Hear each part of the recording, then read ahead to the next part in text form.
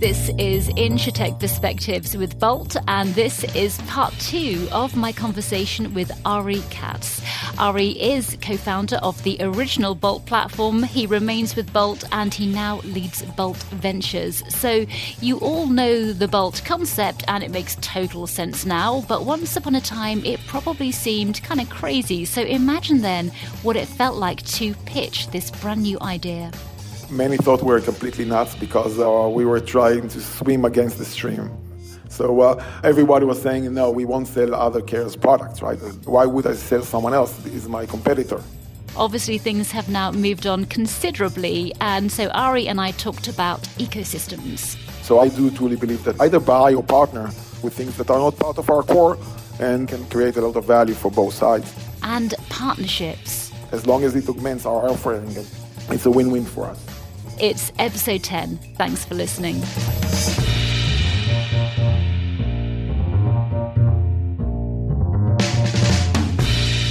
So Ari, it's really good to pick up on where we left off. And as we were chatting away just now before I hit record, you mentioned that you feel that the InsurTech space doesn't so much need new capital, because we can all see there's plenty of that right now, but rather new ideas and innovation and talent.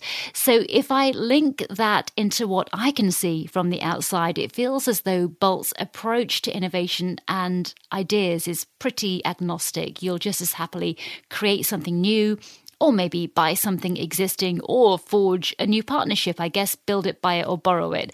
But how easy is it to know which of these directions you should go in? In some areas, it's clear that we need to own it and to build it, and because it's part of our core. Mm-hmm. But I truly believe, and before we founded the ventures, that you should buy and borrow and not build it yourself. Mm-hmm. I think this is one of the things that we've seen with insurance companies, that there are carriers, the insurance carriers that like to build everything and not buy. So that's the classic discussion with the carriers, whether build versus buy. Mm-hmm. So I do truly believe that either buy or partner with things that are not part of our core and can create a lot of value for both sides. Yeah. So a lot of money was invested, I talked about last year, but if you look at the last 2 years, it's 24 billion. You get a lot of people, you get a lot of money. They do a lot of sophisticated things. Some succeed, some don't succeed. But our plan is to tap into them and work with them. We were already approached by several VCs that want to invest in cases where we partner with a company and they see that it automatically will increase the value. So that's a win-win across the board. So definitely there's something there. Yeah, and I guess because it's not a vanity project, as a company, you don't mind. You very much seem to be aware of when it's right to build and when it's right to borrow or to buy, which I think is important. And how important is your own intellectual property? And is this why Bolt has so many R&D centers scattered across the world? Yeah, so clearly IP is important, right? That's the basis in high tech and what we provide. And we do have a lot of tech being developed in-house. But we don't want to be limited to our team, which are focused on what we need to do on the business needs and the clients and innovation, which is all great. But we will never be able to do all the stuff that's being done in all the different companies around the world. So that's why we tap into them and embrace other solutions, other IP, as long as it augments our offering. And it's a win-win for us. When you launched Bolt as the Bolt we know today, essentially an insurance exchange that connects people who sell insurance and people who buy insurance, you were the only company who offered what Jim Duane, Bolt CEO, refers to as co-opetition, enabling insurance carrier competitors to collaborate behind the scenes and sell the other carriers' products if these fall outside their product range or their risk appetite. And the only other option, I think, at the time, I guess, was using an insurance comparison rater. So the first big deal you struck under this model was one of America's biggest auto insurers, a household name, who worked with a competitor to sell the competitor's home insurance. Can you recall pitching that idea? And did it take much persuasion for people to adopt it? Or did they think you were completely nuts? So first of all, many thought we were completely nuts because we were trying to swim against the stream. So everybody was saying, no, we won't sell other carriers' products, right? Why would I sell someone else? This is my competitor, right? And when we started with a small call center that they had to test it out and see if using a choice will improve with their conversion, with client retention.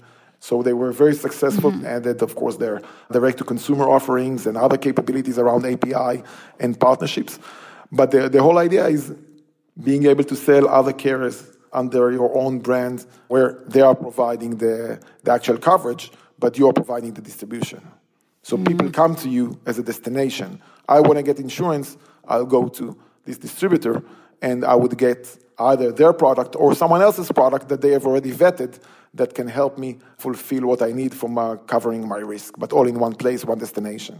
Yeah, it's smart because it enables brands to say yes to more customers and to retain more customers. And a lot of this is behavioural economics, I suppose, which leads me to ask, what are your feelings on trying to lead new consumer behaviours using data versus responding to behaviours that are emerging more organically? So, for example, my teenagers seem really happy to share their data with anyone. It drives me nuts.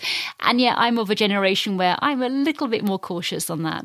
So I'm cautious as well. I don't send any of my data online to share with people, but I know my kids are. So definitely the behaviors are changing. And as I mentioned earlier, I think there is a lot that's coming in the behavioral-based insurance. What it is exactly, I don't know. I'm sure there will be a lot of products that are based on behaviors. There are some out there, I would say, in small niches that reward you for different things based on your behavior, whether it's in life insurance or in car insurance, where you based on how you drive, you might get something. But it's not truly products that are behavior-based. Those are quote-unquote regular products with some behavioral-based gamification or discounts or stuff like that. So it's not a truly behavioral-based product today, as far as I know. That makes sense. And also, I wanted to ask you, going back to your earliest days when Bolt was called CPAS, you mentioned that your inspiration was simply to create better connectivity for the insurance industry. In fact, the word I heard you use was to become the glue. If we consider that this is the back end of the industry, I wondered, what are your thoughts on the front end? And I think I'm asking you here about the power of brand and what carriers can do to help themselves, and how the insurance industry can or should position itself, not only to new generations, Generation X, Generation Z, but also emerging markets across parts of Africa, Asia, South America. How can it help itself to become relevant? Yeah, so from what I see in the US, the brand for the carriers are very strong. They spend a lot of money on marketing. It's billions of dollars that are being spent on marketing. So everybody in the US knows the big insurance carriers. There's a lot of brand equity there. If you look at the emerging market, the big carriers don't have strong brands there. There are different ecosystems that are there, different companies that are not related to insurance. I'm seeing that as the main distribution channel. So you rely on different distribution channels versus your brands. Yeah, that's really interesting because in the US, which is the birthplace of marketing and of brand, I guess, of course, people will stay very, very wedded to the brand that they know and that they love. And that's kind of the same here in the UK. I know that I bought some homeowners insurance based on a brand that I trusted, whereas what's interesting about what you're saying with, let's say, Asia. And in Asia, it's less so. Yeah, it's less so. Yeah, it's more about looking at other brands that have established and extrapolating their value and their brand equity and saying, well, we'll borrow that and we'll sell insurance through you, which brings us back to embedded insurance or the other things we were talking about. So that's interesting. Yeah. Mm-hmm. And so obviously one of the biggest changes for you in recent years was being bought by Bolttech, an Asia-based insurtech, and now the biggest insurtech in the world. And that's catapulted you into a whole new set of markets. What are the biggest differences? And you've already touched on this, thank you. So you may have already answered this question for me, but what are the biggest differences that you've observed between the US and the Asia insurance markets and, in fact, Europe too? From what I've seen, I think the US is much more sophisticated market than Asia and more mature. I'll take an example, right? If you want to insure your auto in the US, there is information from third-party data. There is information about the different drivers. There is information about the vehicles, et cetera, et cetera, et cetera. If you want to insure your auto in Asia, in many countries, what you only need to know is the type of the vehicle, so they don't underwrite the driver. Right. Or information from prior years is not available. In Thailand, you had a claim, so instead of staying with the same carrier, next time you'd go to another carrier, they don't know you had a claim, so you start from scratch. Gosh. So those types of things that has to do with data and with sophistication, there's a lot of room to grow in developing countries, but that's where I see the main differences today, and also the type of products. So the US is a very litigious society, and so there's a lot of product on protection from that area, where it's not the same in other areas of the world. And of course, I would say costs in general, right? If there are areas where the salaries are much lower and correspondingly the insurance is much cheaper. Yeah.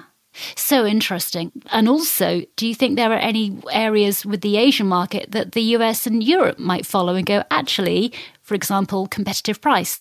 So I think it's a combination. So I think Asia will follow the US in a sense of the data. Being able to underwrite on the driver and getting more information is something that will happen. It is happening and it will happen more because it makes sense, right? There is a reason you underwrite the driver and not just the vehicle.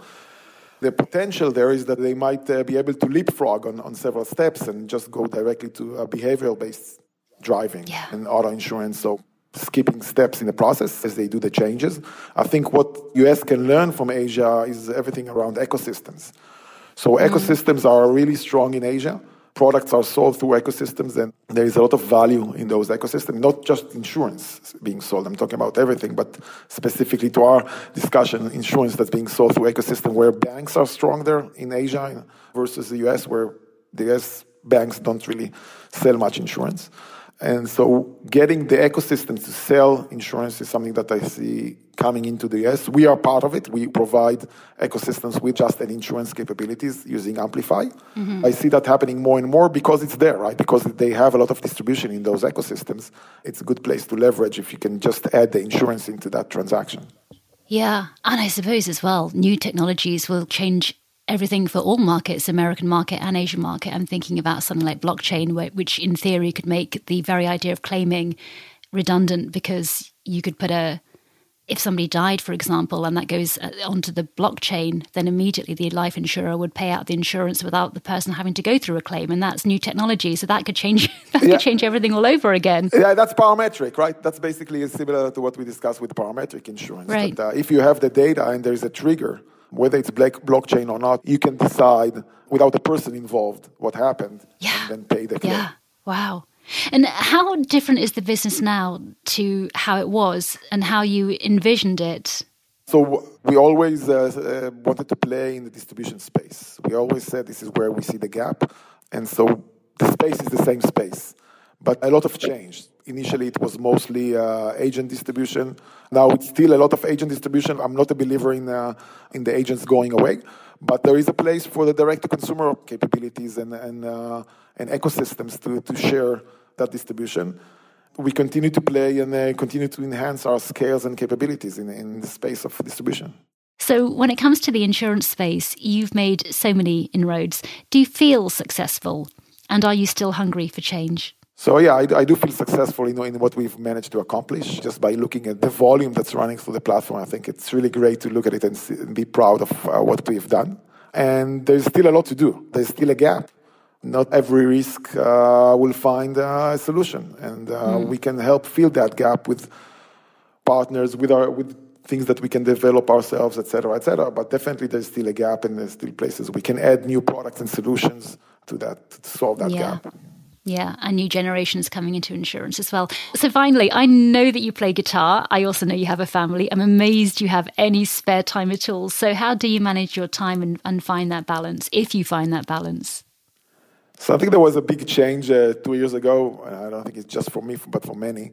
When you stop traveling, you have so much more time. So up to 2 years ago, I was traveling once or twice, maybe twice a month, Israel, US. So it takes a lot of time around travel. And now that travel was gone, I have so much more time. And that's time I can use for being with my family and, as you said, playing the guitar. Yeah. Who's your guitar hero? Do you have a guitar hero? I love Slash. Yeah. Impressive. I'm just impressed you find the time at all. Ari, thank you so much. It's been great to hear your story and to get some of these fascinating insights. So I really appreciate your time. Thank you. Thank you. And that ends our podcast. If you want to learn more, head to boltinsurance.com and do make sure you follow Bolt on LinkedIn, because we'll be putting a load of bonus content on there as well. You've been listening to InsurTech Perspectives with Bolt. My name's Fiona Mattasini. Thanks for listening.